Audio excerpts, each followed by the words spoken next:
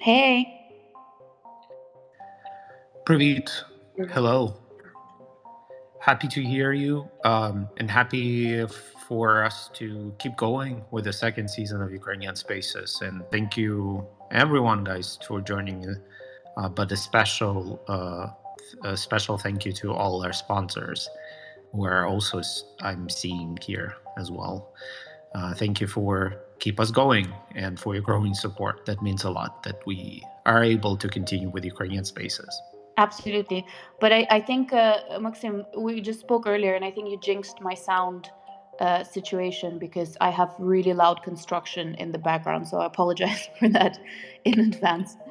Um, but I think without spending more time right now on other things, we can jump right in to introducing Ukrainian Spaces for everyone who's joining us for the first time and for those who are joining us again, and then going straight into our conversation with Sevgil, who is joining us today. But yeah, as Maxim said, welcome to season 2 of Ukrainian Spaces, which is our podcast and live Twitter space that elevates Ukrainian voices and decolonizes conversations about Ukraine. Why we're here, it's easy. We keep seeing millions of Ukrainians with perfect English sharing their stories across different social media platforms. Yet, even 6 months into Russia's full scale invasion of Ukraine, many conversations about Ukraine still seem to be dominated by Western pundits. What many of them seem to miss is the necessity to look at what's going on in Ukraine through the lens of Russian colonialism that has ravished the lands of Eastern Europe and Central Asia for centuries. So we want to be able to give the floor to Ukrainians from different backgrounds, different specialisms, and really foster a relaxed, safe, and chill space for us Ukrainians to express themselves without the need of fitting Western boxes. And the rest who are joining us can use the space to educate themselves and decolonize their views of Ukrainians and Ukraine. And once again, thank you everyone for joining. I'll pass back to Maxim, who can introduce our one and only guest. Yeah, actually, I'm also extra excited and a bit nervous as well because Sevgil is such a important voice, especially for as a fellow journalist and for journalists like myself. So we've been wanting to feature her and her work for a long time, and finally, it's possible to do. But also, it's a great timing because the word Crimea is so much used these days for many various reasons. And as, for example, President Zelensky mentioned some time ago, that it's important to keep Crimea in our focus because Ukrainian anti-colonial struggle started with Crimea in 2014, and it will end there as well. So, wanted to invite Sevgil. Sevgil, hey, can you hear us? Good evening. Good evening. Hi all. Hey, hey, thanks for joining. So let's jump right in. And we have a golden rule that all Ukrainians coming to Ukrainian spaces and Ukrainians that we feature, they always have the right to introduce themselves the way they wanted it. So please do introduce yourself for everyone else, who you are, where you come from. I usually introduce myself as Ukrainian journalist from Crimea, and I think it's also I'm chief editor of Ukrainska Pravda, which is leading newspaper now in Ukraine. We have around 4 million readers every day. I'm Crimean Tatar, and I think that it means a lot in my identity. Also, I'm a singer sometime, but not today, I hope. But let us see. So that's it. And I'm Ukrainian Crimean Tatar with Crimean Tatar origin. This is also one of part of my identity, and I realized it only around maybe 6 months ago. Not 6 months ago, but when the large scale war started. Yeah. Well, I mean, of course, we often talk about that. It's been 6 months, but in a way, for many Ukrainians, it feels both like one long day or a decade at the same time. And of course, we've been I think every Ukrainian has been fighting in many different ways since February, doing what they can. But you often say these days that truth is an important weapon that Ukraine has. Maybe we don't have as much military power to fight back against this genocide, but truth is on our side. So, can you tell us a bit more? What do you think truth? What kind of role it has in these days, and specifically for you, and how it helps you to fight? Yeah, it's a difficult question because yesterday I had a discussion because I'm now preparing for conference in Berlin, and I had a discussion with my partner. What is important to say, and what will be interesting after 6 months of war, because I think that it's quite different from the beginning, from like when it was 6 months ago, and now we have quite different situation, and unfortunately a little bit less focus on Ukraine, and we need to rethink a lot of things, sorry for that. I think that why truth is important and why truth is challenging also for Ukraine, because first of all, as a Ukrainian journalist, I need to think for both things. I need to think about principles. I need to think about, because we have our principles, our standards, and our enemy, I mean Russia, they don't have such principles. They use propaganda in all ways they can, and you can fight only with the truth, and you can fight against them only with following your rules, following your principles. And it's not. It's not easy. It's not easy.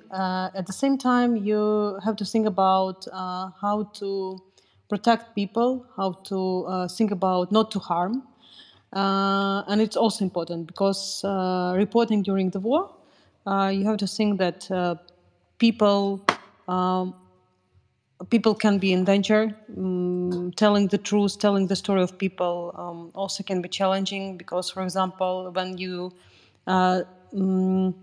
reporting about people that are in capture, that now, for example, Azov, you have to think. For example, I can share this story that we recorded some stories with Azov prisoners, from Azovstal prisoners before. And I have a discussion every single day with my colleague when we can publish it, because now it's not a good time for that, because we're thinking about them. We're thinking about their natives, and situation is still very dangerous, very challenging.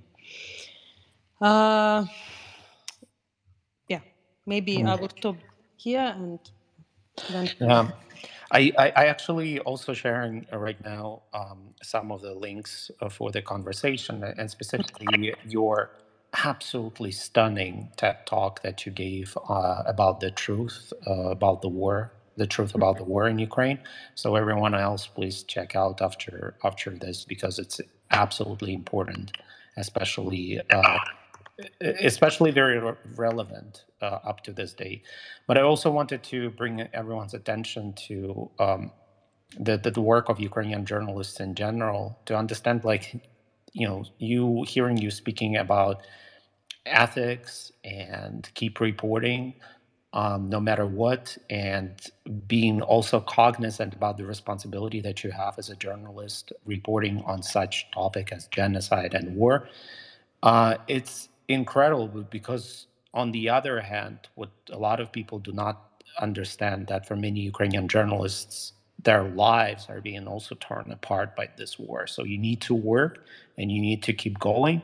At the same time, your family, yourself, feeling the consequences of this genocide, and of course with Crimea, I also have family members in occupied Crimea, and now another part of the family isolated on newly occupied Russian lens. So this is something that you struggle every day as a journalist as well, juggling all that emotional toll and also what you have to do. My favorite, not my favorite, but one of the story I want to share. Then,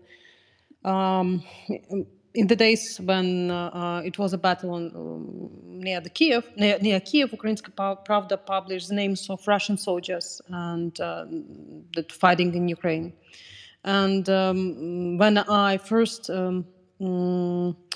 found this information, when I checked it, and I checked everything. So and we decided to publish it. My partner asked me, "So, but you have to think about your parents because they were just a few kilometers away from them, like 4 or 6 kilometers from them." And the same story was with all our colleagues. And we decided to publish it even in such conditions, and I think it was a very important decision. Uh, and of course, you have to think about your parents.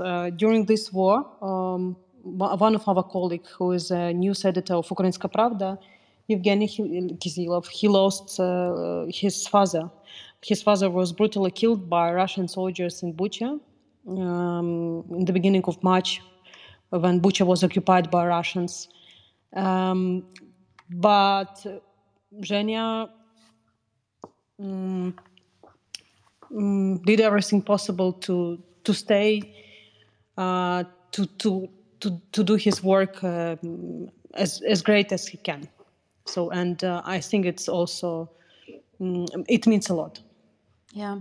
And, you know, it just goes to show that we talk a lot about how for a very long time, and Maxim has been saying this for a very long time, people have been not judgmental, but wary of people from a certain country reporting on that country. But I think it just, the stories that you shared go to show how much commitment and how much sort of, despite everything, ethical standards people have for telling the truth, disregarding everything. And I think that just shows to a lot of our Western colleagues who have these assumptions some of the time that maybe we're like too connected, too emotional, to whatever to report on our own countries are wrong in a lot of ways. Which makes me kind of move on to a question, to our main topic on the question of Crimea. You spoke about your background and your identity a little bit, and one of the things that we do here with Ukrainian Spaces is try to question some of common misconceptions that have existed or exist in amongst Western audiences, foreign audiences. So, what do you think are some of sort of the biggest misconceptions about Crimea that you have personally been fighting against, and what do you think we should really try and highlight whenever we talk about Crimea and maybe Crimean Tatars? Here, I want to mention that we moved to Crimea when I was 2.5 years old, and my sister was just 6 months old. We were Crimean Tatars that were deported in 1944 by Stalin. Maybe so we were deported from Crimean Peninsula because all Crimean Tatars were accused on collaborating with the occupiers, and more than 200,000 people Stalin expelled from Crimea, and most of them were women and children. And we were for 50 years we were forbidden to live in Crimea. And we also were not mentioned in Soviet history books and in Soviet newspapers. So I was 2.5 years old, and it was just collapse of the Soviet Union. Our curtain fell, but it was challenging time for all Crimean Tatars because we just came for our land, and people were not happy to see us. And I think like everyone with Crimean Tatar origin faced with racism, with all these negative things. But Crimea in the beginning of 90s, it was a very interesting place. And when I started to speak about it, people even didn't believe me first time. Because, for example, So we lived in independent Ukraine, but we taught the alphabet and mathematics using Soviet textbooks. It was my childhood. I went to the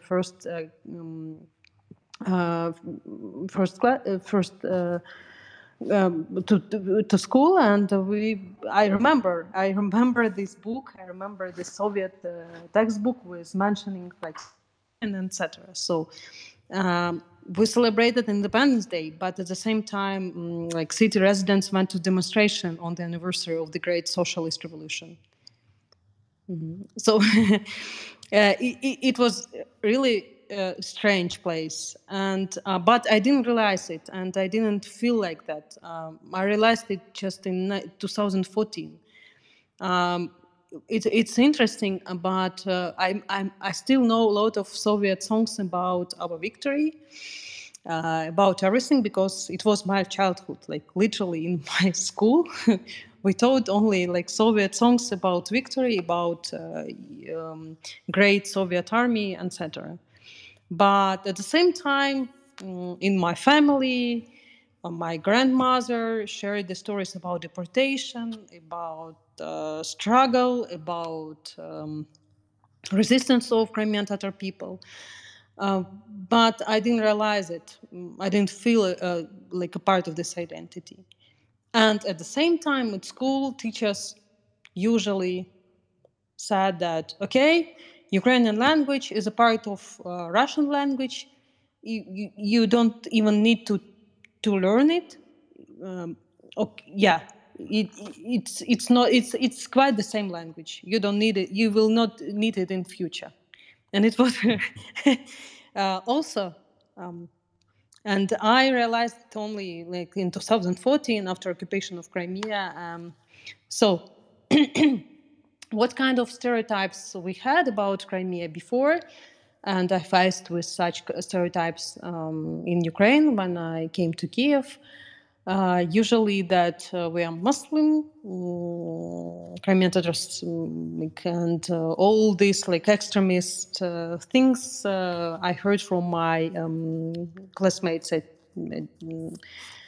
It was normal. Like, and I started just to say that it's not true. It's not okay. It's quite different from your perspective. It's stereotype. And I remember when security services in Crimea also started they formed the new department that will focus on Crimean Tatar threat.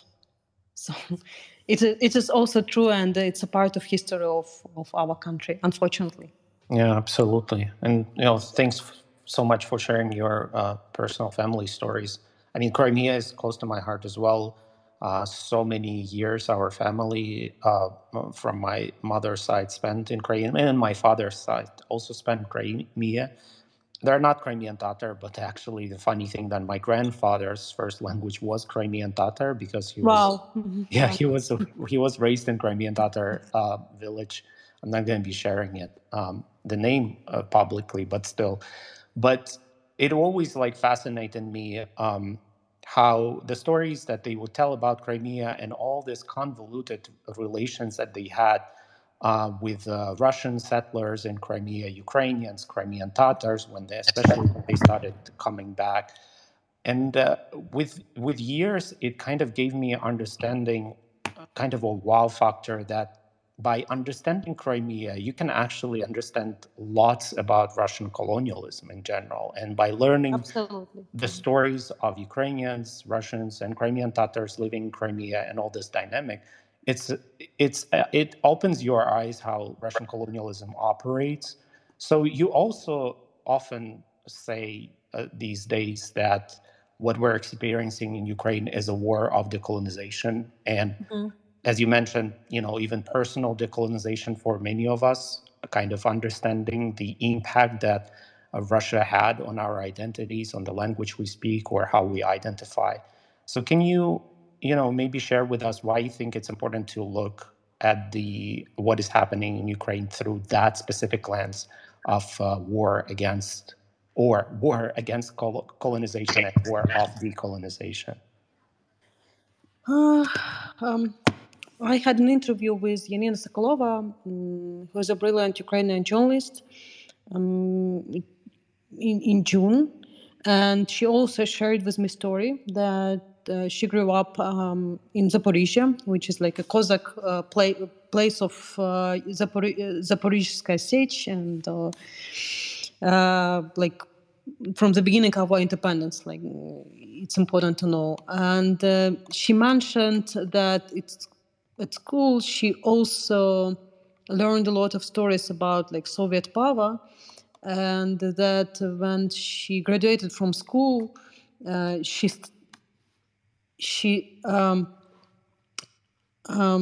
shared the story that she gave a speech, and she asked a lot of things for Russian teachers for some reason.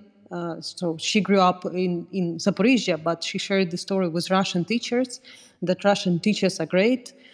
She mentioned Russia as the motherland of her place, that like we have these Russian roots, etc. And unfortunately, the same situation we had in Crimea, the same situation we had in eastern part of Ukraine, and a lot of people only now realizing the scale of this colonization. And we even didn't have a chance to think about it. We even didn't have a chance to realize it. And only when this war started, we realized that during all these years, we were under this influence of Russia. We watched Russian TV channels.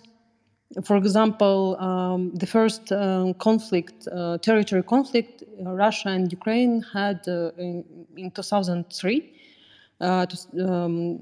in Tuzla, which is a peninsula close to Crimean, to Kerch. I grew up. And as a young journalist, and I was already a young journalist, I remember that the difference how this story was shared by Russian TV channels and how the story was shared by Ukrainian TV channels. And I felt this difference even I was 13 years old, 14 years old girl. But a lot of people in these regions watched Russian TV channels, and it was the reality. Yeah. We unfortunately we don't know our own history, because in schools we had different variations of this history. Yeah. We don't even know the history of our families. I mean, of course, probably with yours, it's even more tragic because of genocide of Crimean Tatars and deportation. But like only recently, I discovered that 2/3 of my father's family was repressed and deported to the north in 30s. And even my father didn't know that. So I actually find out through open databases of people who suffered from Russian repressions and Russian purges of 30s. And I shared it with my father, and he was like shocked to figure out that his grandfather never talked about the whole, 2/3 of his family disappearing one day, and they never spoke about it ever since. It's it's shocking that even within our own family histories we have massive gaps of Yeah. stories that are lost or erased completely. And it's important to repeat these things over and over again, because unfortunately we're still seeing loads of people idolize the Soviet Union, and it seems like only through personal stories of complete erasure can we try and make people really pay attention to the fact that what's happening today is a continuation of a longer history of colonial kind of rule by Russian Empire and Soviet Union after that. And so it's really important, and thank you so much, Sevgil, for sharing your story as well. But Maxim, you had a question as well, I think. Yeah, I wanted to ask Sevgil if it's possible. You mentioned a bit of label extremism, which is something that especially Russia, would label Crimean Tatars, and Russian colonial settlers in Crimea would paint Crimean Tatars who would like to come back home in 90s as, these Muslim extremists that will come and take our homes.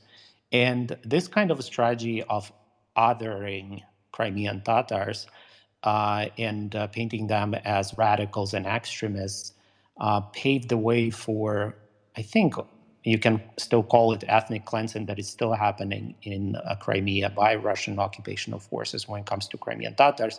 But it was also extrapolated on Ukrainians. So now any Ukrainian who is supporting the idea of independent Ukraine is labeled Nazi extremist by Russian propaganda.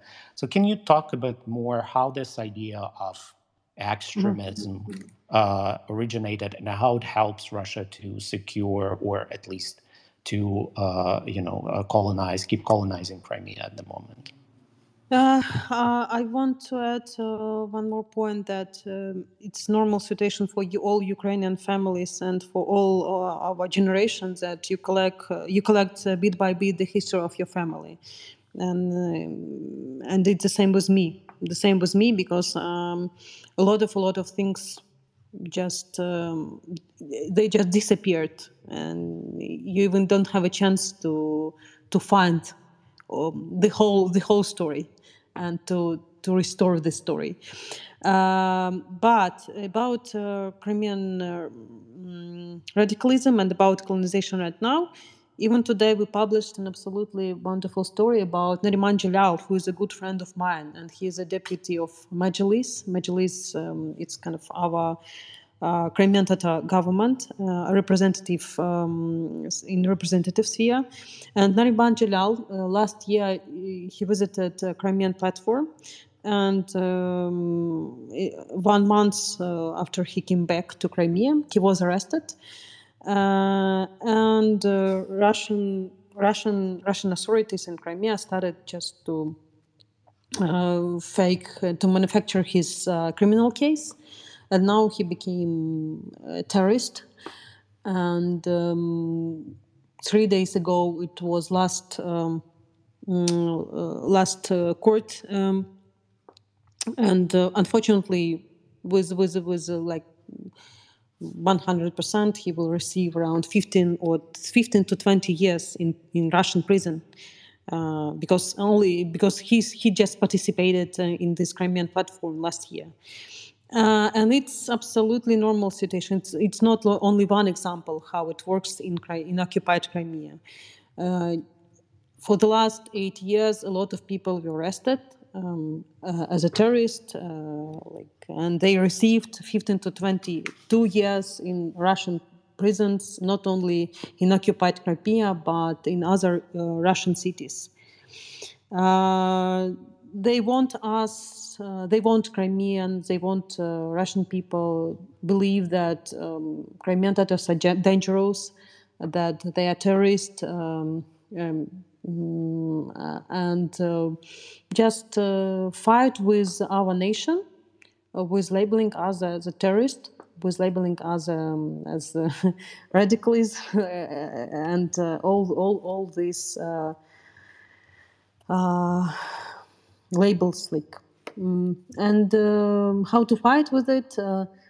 Of course, as a human rights defender, as a lot of organizations, human rights violation, spread this information with international partners, but unfortunately, it doesn't help, and it's a strategy of Russia in occupied Crimea. It's a strategy, unfortunately, and also unfortunately, it's an absolutely successful strategy because a lot of people left Crimea for the last 8 years after all these accusations. Yeah, absolutely. The funny thing that, well, not funny, but still, like these days, sometimes I see some poetry by Crimean Tatars that is devoted to the stories of Crimean Tatar deportation and then return. And unfortunately, there is no translation of this really great verse. I will try to find it and pin it to the conversation. But it's basically about the return of Crimean Tatars to Crimea that was written in the 90s. And when I was reading it, it was so moving because it basically spoke to the experience of many Ukrainians now who were deported from occupied territories, including the families that caught in occupation like mine. And it's just moving. And I think maybe you will agree that people outside who want to understand the experiences of many Ukrainians who are going through these deportations and losing their homes. They also need to learn more about Crimean Tatar deportation and genocide that happened in 1944. Yes, around 5 years ago already, we published a book about Crimean Tatar leader Mustafa Dzhemilev, who's a famous Soviet dissident, and he shared the story of his family, and we also shared the stories of thousands of Crimean Tatars activists and families. And I was so much shocked of that everyone's story is so unique and so dramatic and so sensitive at the same time. So, and even like story of Mustafa Dzhemilev, who is I think that was one of the most famous Crimean Tatar in the world, together with Jamala, who is a Eurovision winner in 2016. And what was absolutely unique and for me as for journalist, that Mustafa Dzhemilev was born in Crimea just 6 months before deportation of Crimean Tatars. So he was just 6 months old. And he dedicated all his life. So he spent around 15 years in Soviet prisons. Soviet prisons. He had 3 terms in Soviet prisons for his dissident work. But he was just 6 months old, so he didn't even know how Crimea looked like. But he dedicated all his life for this fight, and it's an absolutely unique situation. We gathered the story of all these victims, all witnesses of this deportation. Unfortunately, a lot of people died because it's already 78 years ago. So a lot of people died, and it became a history. And I understand that probably for my kids, I will tell of course, I will tell my story, my personal story, because I have already my personal tragedy. I'm not able to visit Crimea for the last 8 years. I miss my family, I miss my natives, I miss my life in Crimea. Uh, but the story of deportation, I had a chance in my childhood to hear the story from my grandmother. But unfortunately, my kids will hear the story from me, and it will be not full. It will be not full how it was the story of my grandmother, unfortunately. Yeah. You mentioned the song that Jamala brought to Eurovision in 2016, and of course, it's a beautiful song. But I remember exactly, I think it was March or April, when I was sitting and suddenly saw this song and played for myself. And this was the first time when I actually cried over this song. It completely devastated me. I found the lyrics that I shared that says, when strangers are coming, they come to your house, they kill you all and say, we're not guilty, not guilty. Where's your mind? Humanity cries. You think you are gods, but everyone dies. Don't swallow my soul, our souls. We could build a future where people are free to live and love the happiest time. Where's your heart? Humanity rise. You think you're gods, but everyone dies. And it's Sevgil just, it said was, there will be no yes, Paul. singing, but there was singing from Maxim today. It was marvelous, but I still like, I read through it, through these lyrics, and I think every Ukrainian relates 100% to the song, although it was written to honor the victims of Crimean Tatar deportation. It's interesting that after this war, I mean, after 24th of February, even Jamala told me that you have an absolutely different understanding of this song, because now we all Crimean Tatars and everyone can find himself as a hero of this song, and everyone can understand words from this song. Yeah. And I guess a lot of, Ukrainians before 2014 and prior to that, maybe in a way were like, couldn't relate in a way because of, as well, our privilege and the fact that Crimean Tatars have been at the forefront of fighting against this Russian imperial colonial power for such a long time just makes me very grateful and thankful that we're all Ukrainian together. We have, I think, time for a couple more questions. I wanted to ask you to go back to your role as editor-in-chief of Ukrainska Pravda. I sometimes ask this question as well to people who have been doing a lot of either reporting or educational content stuff since the beginning of the war. But what has been the most popular story that Ukrainska Pravda has covered since February 24th? Because I think it shows a lot about news, like behaviors of people, and yeah.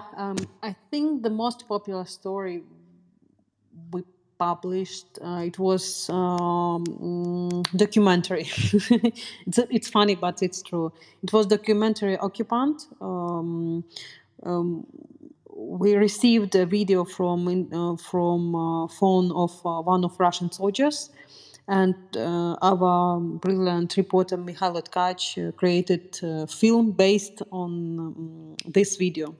And it's an absolutely amazing. We even received dozens of invitations from different documentary film festivals just to participate in contest, which is strange, but it is true. And we already received 3.8 million views on our YouTube. If you're talking about text version, the most popular stories were the list of Russian soldiers who came to Ukraine, and we published all surnames, and it became popular. And other story was about the villa of Ramzan Kadyrov. We found his villa in Dubai and investigated all story connected to this villa. And the sad part of the story that the man who helped us in Dubai after this investigation was deported from Dubai by authorities in United Emirates. Oh God. Yes, yeah. Sometimes yeah. people have to sacrifice a lot without knowing it, but that's super interesting. And for those who don't know, I think probably Ukrainska Pravda has the best investigative journalism in Ukraine. So if you are, and you guys now have a version in English as well, right? Yes, and it's quite popular. It's popular. We around 1.5 million people read Ukrainska Pravda in English, which is an amazing result. We just started this English version in the end of February, and it's quite successful. So a lot of people from different countries, from Britain, from United States, read us in English. Yeah, it's amazing. Thank you so much, Sevgil. We have our final, last traditional question that we've been asking our guests from the very beginning of Ukrainian Spaces. And it's the one that Maxim and I value and love the most. And I think in the context of everything you said today about your background and identity and stories and what you do now, I think it will be really fascinating and interesting for everyone to hear the answer to this question from you. But what does it mean to be Ukrainian for you right now, and has it changed since the beginning of the full-scale invasion?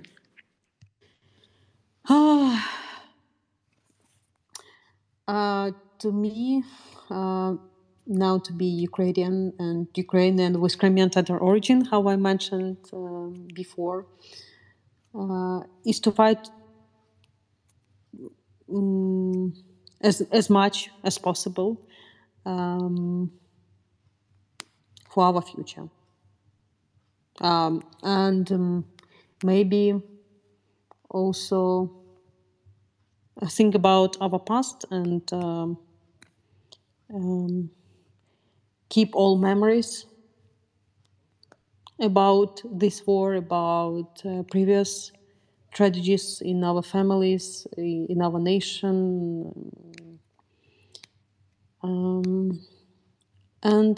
But think about future. So I live with a big hope that in future Ukraine will never, and Ukrainians, and I mean our kids, our next generation will never face with this brutality, and we will exist, and our country will exist, and will be Europeans.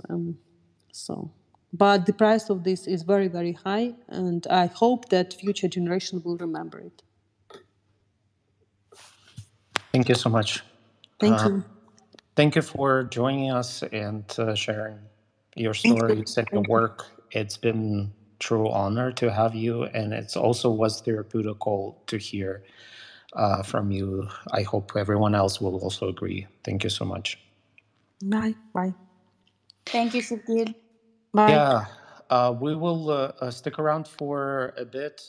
First and foremost, I wanted to thank you, everyone, for listening to Ukrainian Spaces. But also, if you are for the first time joining us, this is 100% volunteer, independent, and listener-supported project and initiative. We exist because you support us. So, if you are not a sponsor and supporter yet, please check our Patreon page, Ukrainian Spaces, and become one if you fancy. We provide and we offer our sponsors lots of cool additional content.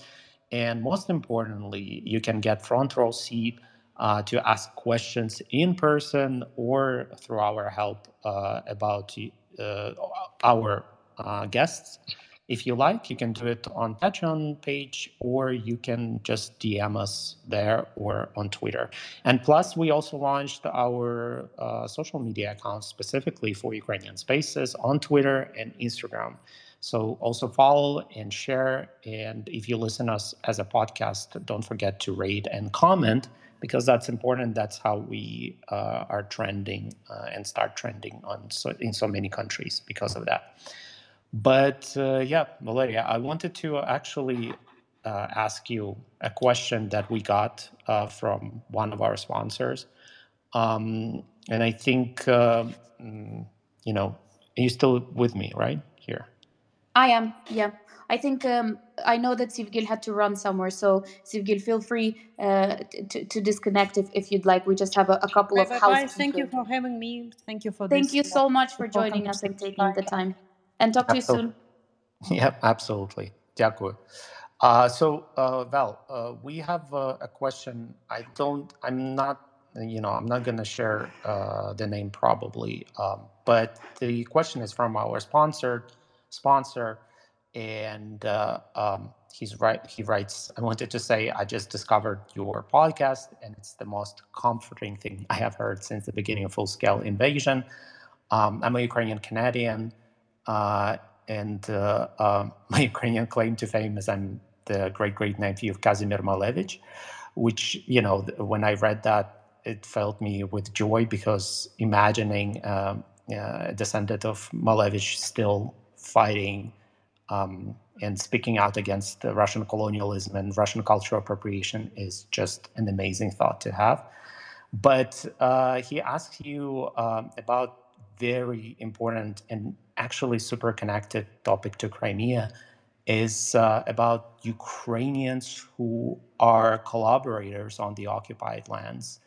Um, he asked about our thoughts, what we think about the motives of those Ukrainians, how Russia is getting a small number of Ukrainians to betray their country, and I think it's a timely moment to share what we think about it.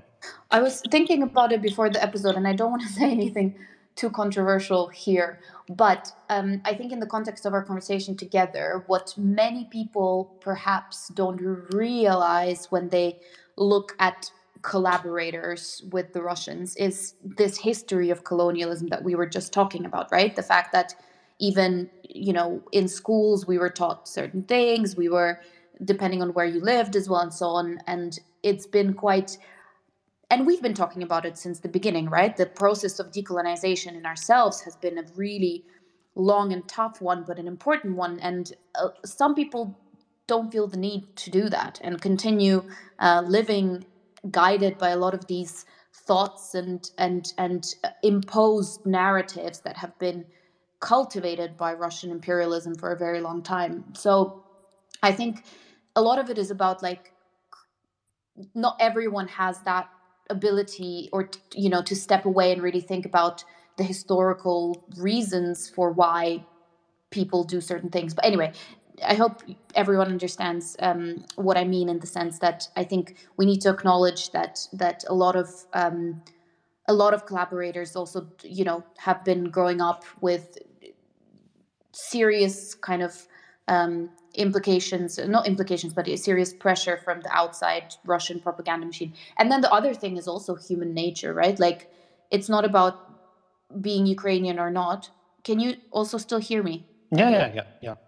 It's not about being Ukrainian or not. It's just human nature, right? People a lot of the time just because they choose. A lot of people choose what is more comfortable, right?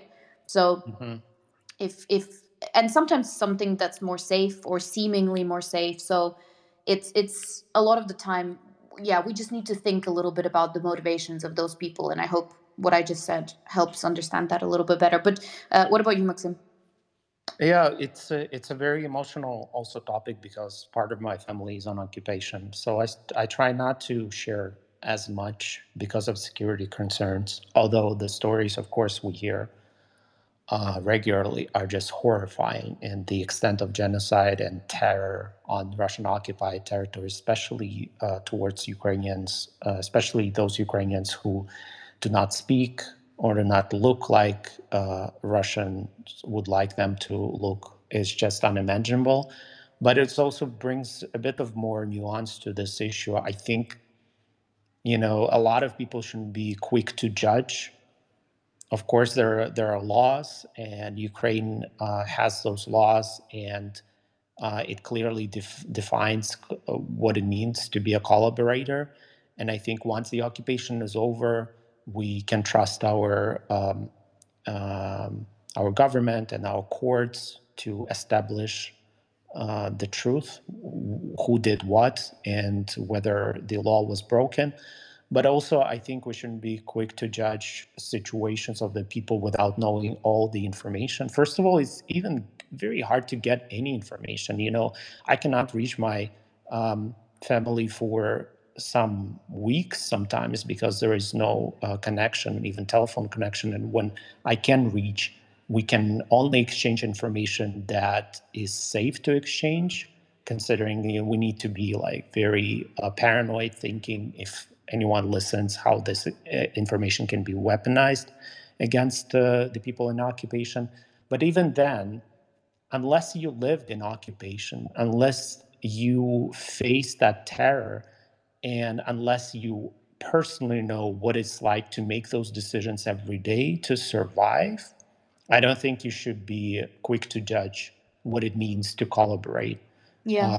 and what we should think of those people. I think this is not a conversation for now, but for the times when the occupation is over and people finally can talk there and speak their truths.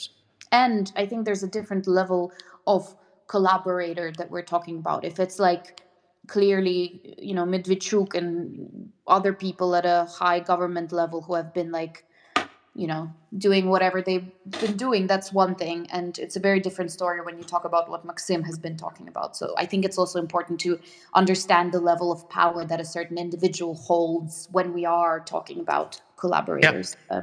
So yeah. I think I'll close, if you don't mind, I'll close this question with a bit of a personal story. I remember that our family shared about our other occupation that happened during World War II, when the Nazis occupied our village in southern Ukraine. And I remember my grandma would tell a story about an official collaborator, Ukrainian collaborator in their village. So when Germans would come to the village, they usually would appoint some kind of a master, and to the village, to occupational authority. Usually it would be German, but in their village that was Ukrainian, a collaborator.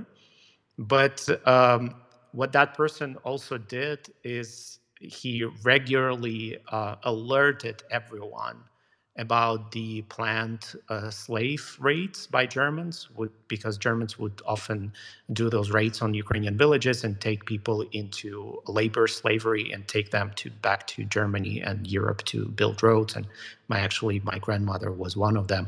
But he would alert a lot of people in advance, so they hide their kids, especially young women. And this was kind of like a story that stuck to me, to understand the nuance of the occupation and the wartime. And sometimes not all survival situations are black and white, and you need to look at each and every of those and make up your own mind. So yeah, unfortunately, Ukrainians keep suffering from this shit. Yeah. But to round off our 1 hour session today, 1 hour conversation, not session sounds way too official, with something positive, we wanted to also thank Ola Hercules, who has added her message this week to our time capsule on her Instagram account, and share with you some of her notes for us as well. She's been one of our really kind of long-term support, well, long-term as long-term as 6 months. 6 months has been, but we wanted to also quickly read what she said so that all of you can see and listen to it as well. And Maxim, would you like to do that, or shall I? I think it's better if you do it. So Ola is voiced over by another amazing Ukrainian woman. Someone, my partner keeps saying that Ola looks, both of us look like she's my older sister, which I find funny. But anyway, so Ola shared, of course, the link to our last episode of Ukrainian Spaces Season 1, which many of you were here for as well. But essentially, Ola also added and said that my wish is for Ukrainians within Ukraine and those who, like me, live abroad, realize the power and importance of building up a community. I haven't had that in Kakhovka, in all honesty. We've been through tough times, and I feel like people and families kept to themselves. The first time I'd encountered serious community work in Ukraine was by Natalia from Experience Ukraine and Beyond, and Tanya from Molotok NGO. I wrote about their work and their Carpathian Nizhny Selishya community in summer kitchens. They've been creating amazing spaces and events for young people in the area and also for kids from eastern parts of Ukraine. We must build communities by creating spaces where people can meet and do something fun or meaningful, or both. I'm hoping that big charities and the Ukrainian government can help us create these spaces after victory. So thank you so much, Ola, and we'll leave you on this note about community before we close. And I hope that what we're doing here in a way is also creating that community, even though some of us are abroad, some of us are in Ukraine, some of us are all over the world, but it's that sense of community that we're trying to cultivate here together. Absolutely. And I pinned the poetry and a small verse from a fantastic poem called Chokrak by Orest Korsovetsky. It's in Ukrainian, but you can use the Translate tweet or Google Translate it. Unfortunately, there's no um, English translation. But if you're Ukrainian, fellow Ukrainian, just read it and share it because it's so moving. And despite that, it's about the experiences of Crimean Tatar returning back to ancestral homes to Crimea. It speaks to every Ukrainian these days. So this is just a gem. That's it. Thank you so much for today. It was moving and great, and we will be come back soon with the new Ukrainian Spaces episodes. But for now, that's it. Apart from one thing, Slava Ukraini. Героям слава, and see you next time. Bye.